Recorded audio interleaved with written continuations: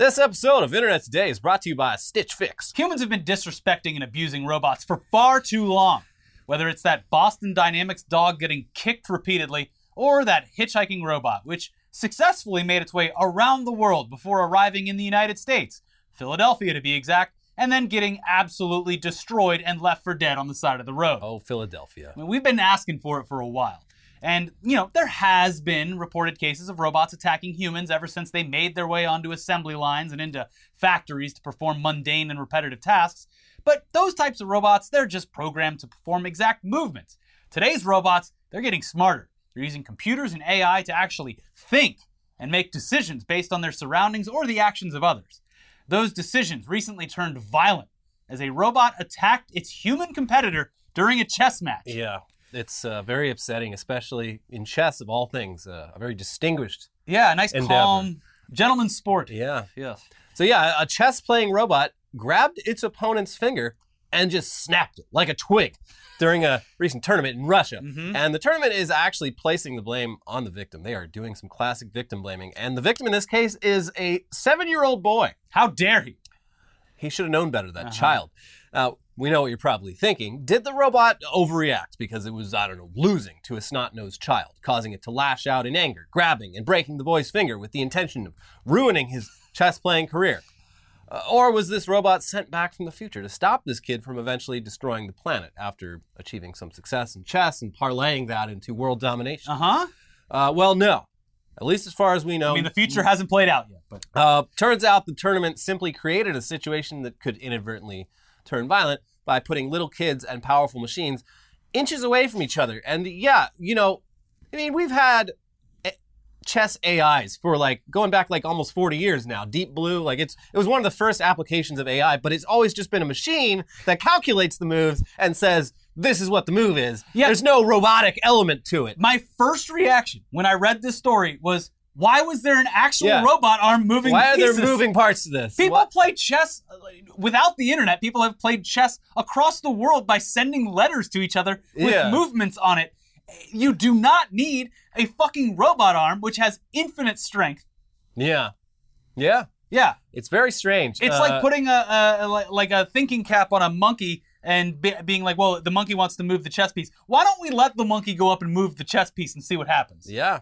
And then a balloon hits Pops, the lights. and then, next thing you know, Gordy's going crazy. Gordy's home, baby. Go see Nope in IMAX. It's awesome. Anyway, here's The Guardian with more on this incident. Yeah. Last week, according to Russian media outlets, a chess-playing robot, apparently unsettled by the quick responses of a 7-year-old boy, unceremoniously grabbed and broke his finger during a match at the Moscow Open. And see, right there, the reporting seems to indicate that, the robot was upset that he was playing too fast or something. Wait your turn, kid. Yeah, it's like he showed up at Washington Square Park in New York and started beating everyone. They're like, hey, we're all just here trying to have a good time. Yeah. This All is right? more just a way to Hey, pass Bobby time, Fischer, kick rocks. Yeah. So it continues. The robot broke the child's finger. Sergei Lazarev, president of the Moscow Chess Federation, told the TASS news agency after the incident, adding that the machine had played many previous exhibitions without upset. Quote, this is, of course, bad. Not great, not terrible. The robot did what it was supposed to do. It's a robot. Sergei Smagin, a vice president of the Russian Chess Federation, told Baza the robot appeared to pounce after it took one of the boy's pieces. Don't look it in the eye. I know, that's, this is playing out in real life the same way it did in that movie. Rather than waiting for the machine to complete its move, the boy opted for a quick riposte, he said. There are certain safety rules, and the child apparently violated them. That bad boy. When he made his move, he did not realize he at first had to wait, Smagin said. This is an extremely rare case, the first that I can recall. I can't believe this child had impulse control. Yeah, it was really weird that, he would feel somewhat secure around a chess-playing robot. Any child, this is how they fix this. Before they let the kid fight the robot, they put the kid in a room with a marshmallow on a plate in front of them and say, I'll be back in 5 minutes. I better see that marshmallow there. No. If it's still there, you get 2 marshmallows. Exactly, yeah. So yeah, if they pass the marshmallow test, then they can, they clearly have the self-control to, spar with this robot. And I feel like if this was a curmudgeonly old Russian chess player playing against this kid, he would also get upset if the kid was moving too quick. Yeah. Like, hey, slow down there, Buster. We're all trying to we're trying to have a chess match here, not a race. Yeah. So the robot was just doing robot things. I mean, it is kind of a race, though. They got those little timers. True. Does the robot reach over and hit the timer too? Yeah, just so Like, unnecessary. why is it necessary? Why is Anyways. the fact there's any robotic element to this at all is stupid. This might be the first time that a chess-playing robot has attacked a child, but it's certainly not the last, especially with the way things are evolving. Yeah. This is only going to get worse. They're going to be competing in newer, more extreme sports that could cause even worse injury. Yeah. And then there's going to be a whole cottage industry of people complaining about robots in sports. So we let these robots play in our sports, and it's just not fair. What does the metal even mean anymore? They've got that hydraulic fluid running through all of their joints, and it's the compression, strength of hydraulic fluid. It's much more than the human muscle and the skeletal system. It's just it's bullshit. I mean, people keep telling me that a robot could please my wife and Please, Mr. Robot. and get her wet, as if that's something women get. I refuse to believe this. All right. I'm excited for the future. Yeah. Ben Shapiro versus robot. Ben Shapiro's next big Daily Wire movie is about how a robot fucked his wife. I came home and there was oil everywhere. Hydraulic fluid on the curtains. But yeah, so far, the future, it kind of sucks. Robots are breaking kids' fingers. The sun is burning us alive. Check this shit out. Yeah. Yeah. You went out in the sun for once. Yep. Big mistake. Not doing that again. Uh-huh. And now they're coming for one of the last relaxing things that someone can do for free. One of the last refuges of all of our sanity. That's right. According to a new study, not even naps are safe anymore. Mm-hmm. No more naps. It sounds like more boomer talking points directed at the younger generations who they deem lazy and entitled while having absolutely zero self-awareness. But according to a recent study published in the American Heart Association journal, people who often nap have a greater chance of developing high blood pressure and having a stroke, which sounds odd because you would assume relaxing enough to doze off for a bit would have the opposite effect. But apparently it might have more to do with what causes someone to need or desire naps than the actual nap itself. We're looking at causation and correlation here. Yeah. Here's more from CNN's reporting on this. This may be because, although taking a nap itself is not harmful, many people who take naps may do so because of poor sleep at night. Poor sleep at night is associated with poorer health, and naps are not enough to make up for that, said clinical psychologist Michael Grandner in a statement. Study participants who typically napped during the day were 12% more likely to develop high blood pressure over time, and were 24% more likely to have a stroke compared with people who never napped. If the person was younger than age 60, napping most days raised the risk of developing high blood pressure by 20% compared with people who never or rarely nap.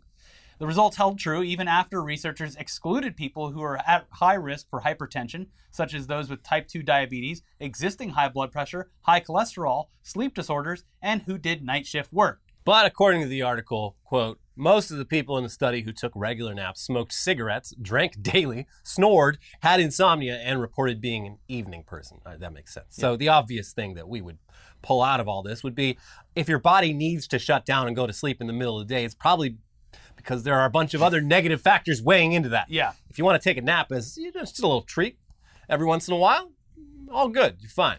Yeah, though this study does potentially explain just how hardcore some naps can be. Because taking a nap in the middle of the day, it's sometimes the hardest sleep that someone can get. Yeah, no, it's wild. And I don't know about any of you out there, but if I pass out in the daytime, it sometimes feels like I woke up from a weeks-long sleep. It's like I don't know what reality is. Yeah, I'm confused about what time it is. Yeah, it's trippy. I don't nap a lot. I kind of go through phases of just I'll go through a week of just the whole week I'm just never well rested. Yeah. And then for months after that I'll be fine. But usually when I nap, it's just because I woke up too early in the morning. I didn't get enough sleep the night before, and I should have just stayed in bed another half hour, 45 minutes, but I didn't. And then it catches up with me later in the day. And then I take just a nightmarishly vivid nap, and I wake up covered in sweat and what time is it? Yeah, what the fuck is going on? Especially in summer where it stays daylight till 8:30 here. It's just I have no idea what's going on in the world right now, and I've probably missed a lot. But naps are hardcore, so don't take them too often. Yeah. You don't want to go. Do not become addicted. Yeah. But you know who's not taking any naps at all, despite owning a company that is built around better sleep? Mike Lindell. Oh, I can't imagine why.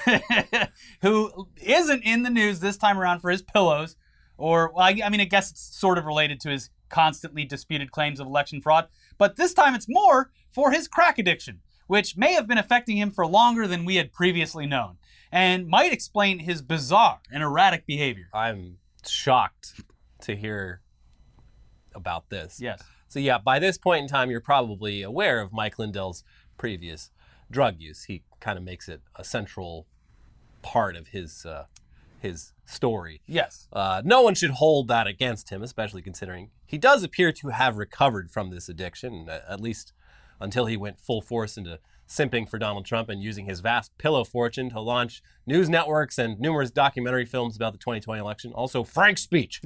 Yeah. Everything he's done has been just absurd and incendiary enough since this election to get him blacklisted from even the right-wing networks. The man is radioactive. Yeah, they don't want him on. But he still pops up from time to time, though he has been relegated to more amateur and in some cases more extreme right-wing outlets.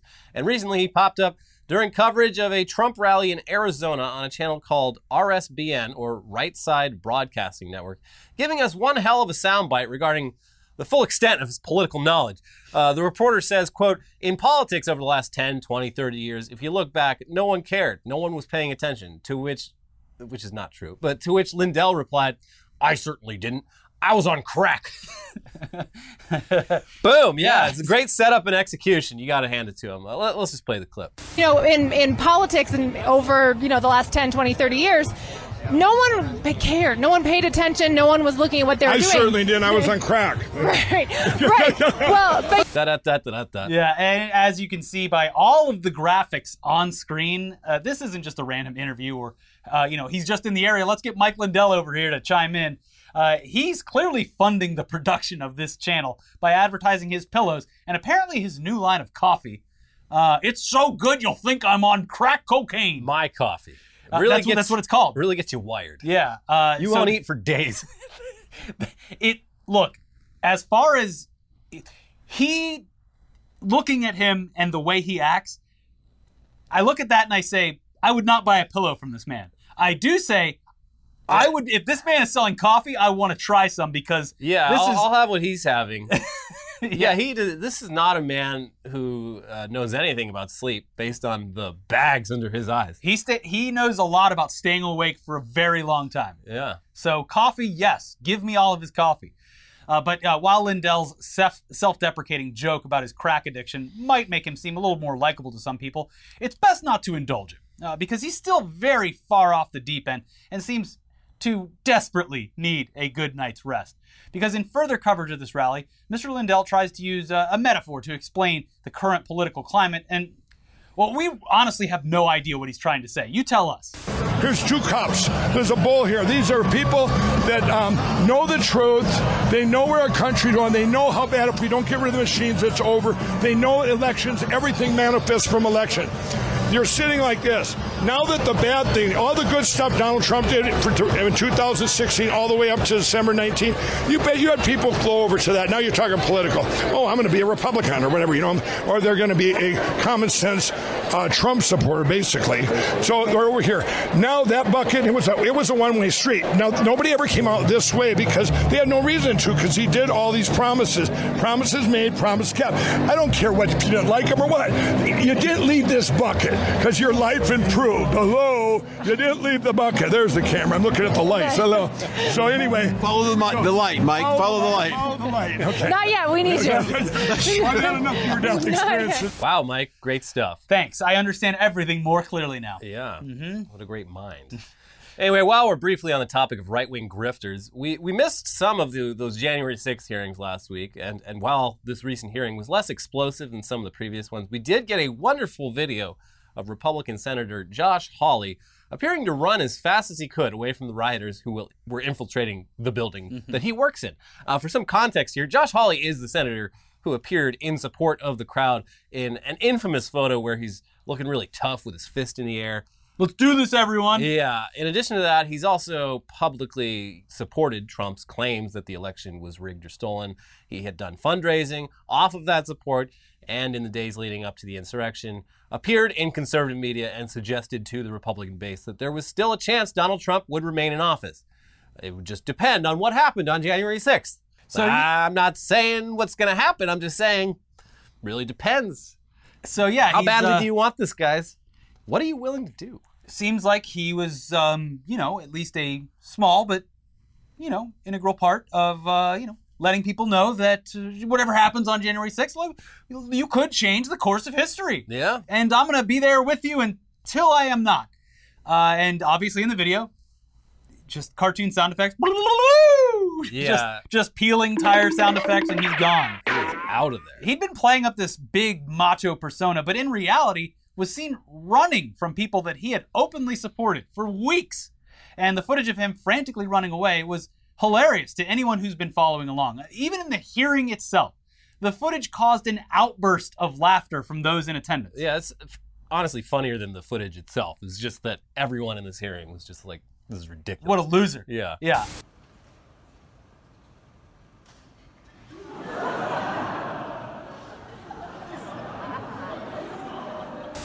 Upon seeing the now public footage, Hawley's local newspaper, the Kansas City Star, released the following statement after labeling him a fleeing coward and a laughingstock. Hawley has never apologized for attempting to reinstall a man who everyone around him knew had lost the election, as witness testimony continues to confirm.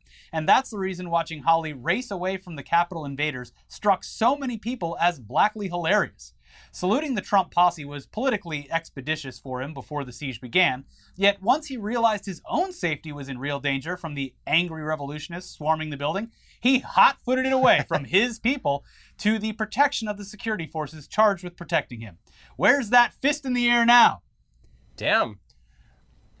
Kansas City apparently just full of libs. They probably had to edit the part where they ended it with bitch. Yeah.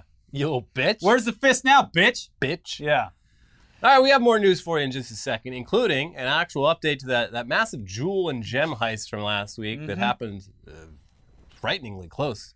Yeah. But first, let's take a quick second to thank today's sponsor, Stitch Fix. Shopping for clothes can be daunting. You never know if things will fit. Returns are difficult. Sometimes you don't even know where to start.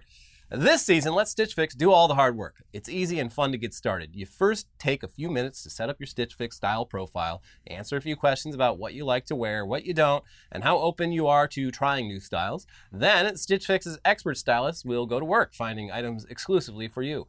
Every piece is handpicked for you and is unique to your size, style, and in your budget, making it the best way to discover clothes that make you look and feel your best. Stitch Fix will send you 5 pieces to try on at home. Keep what you love and send back what you don't. Shipping, returns, and exchanges are always easy and free. Plus, there's no subscription required. Try once or set up automatic deliveries. There's no hidden fees ever.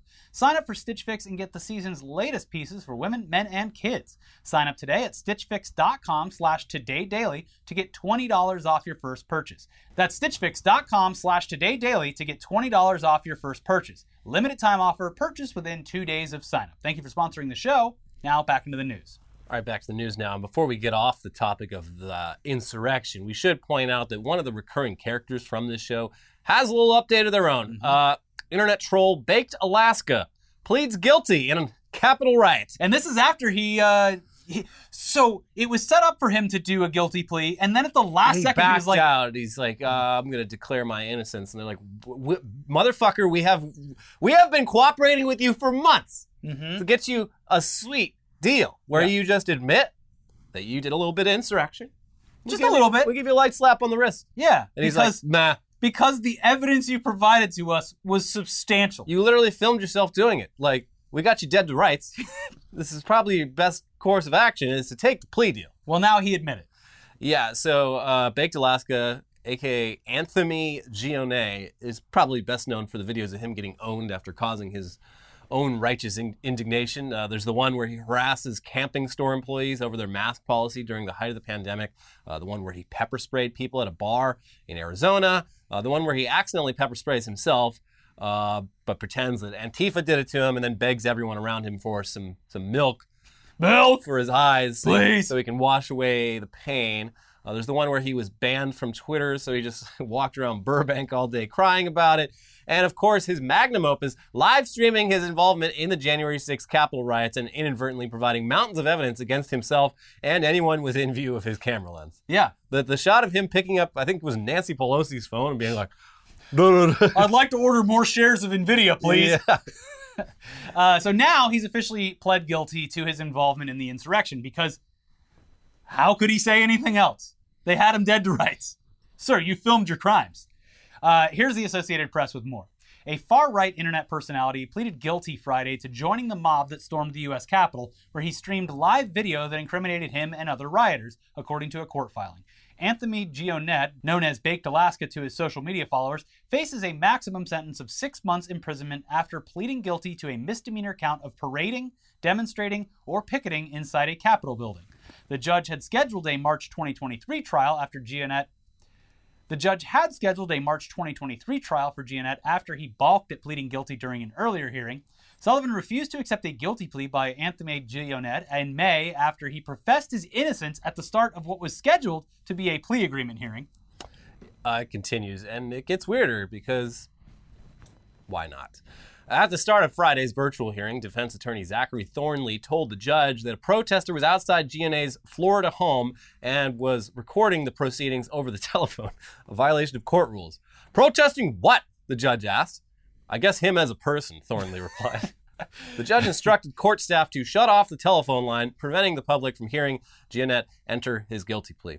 After entering the Capitol on January 6, 2021, Gionet streamed live video that showed himself inside the building and repeatedly encouraging other rioters to stay there. Come in, let's go. Come on in, make yourself at home, Gionet told other rioters, according to a court filing accompanying his guilty plea. Gionet joined others in chanting, "Patriots are in control," and "Whose house? Our house." Before leaving, he profanely called a police officer an oathbreaker, the FBI said. And they add that Gionet's plea agreement includes a provision allowing investigators to review any of his social media accounts for posts around the time of the Capitol riot. And if he was on Parler, someone, as you recall, someone backed up just that entire website right after January 6th. Yeah, there must be something good enough in those DMs that prosecutors are like, you know what? You're probably going to get just a slap on the wrist. I mean, the maximum is 6 months. Yeah. But, that's probably not going to happen. Why don't you just let us see the DMs and maybe your Discord profile. And let's get some more red yarn out. Could be some valuable information in there. Uh-huh. So, yeah, it'll be interesting to see if prosecutors are going to unearth any conversations that maybe included some planning for January 6th or any other events. Yeah. That'd be real interesting. But let's switch over to that update on a story we covered last week where an armored Brinks truck was somehow taken over by bandits who looted the cargo of jewels and gems. There were plenty of questions following the discovery of this heist, including the actual value of the jewels and gems that were stolen, with estimates ranging from $10 million all the way up to $100 million or more. Basically, Brinks seemed to indicate that whatever they're worth, the person who contracted the services for shipment only claimed they were worth $10 million, or they have a cap on that. I don't know. So that's what they're insured for. The biggest question, though, is how a massive jewel heist from an armored truck actually played out. And it turns out that the dumbest possible scenario is the one that actually happened. According to updated reporting, it was a mix of planning and execution on behalf of the robbers, but their opportunity to strike came at the complete negligence of the crew on board the armored truck. Were they all taking a piss together? It's basically that. I mean, it doesn't say exactly what they were doing, They're but all taking a piss together, and then they realized what was happening, and then they peed on the floor and slipped in their own piss. And then they fell on the ground, and they were like, "Oh, just crap!" rolling around in their own piss. Yeah, and then when several hours later, when authorities showed up, they found the guys in there just still swimming in their piss. Yeah, help.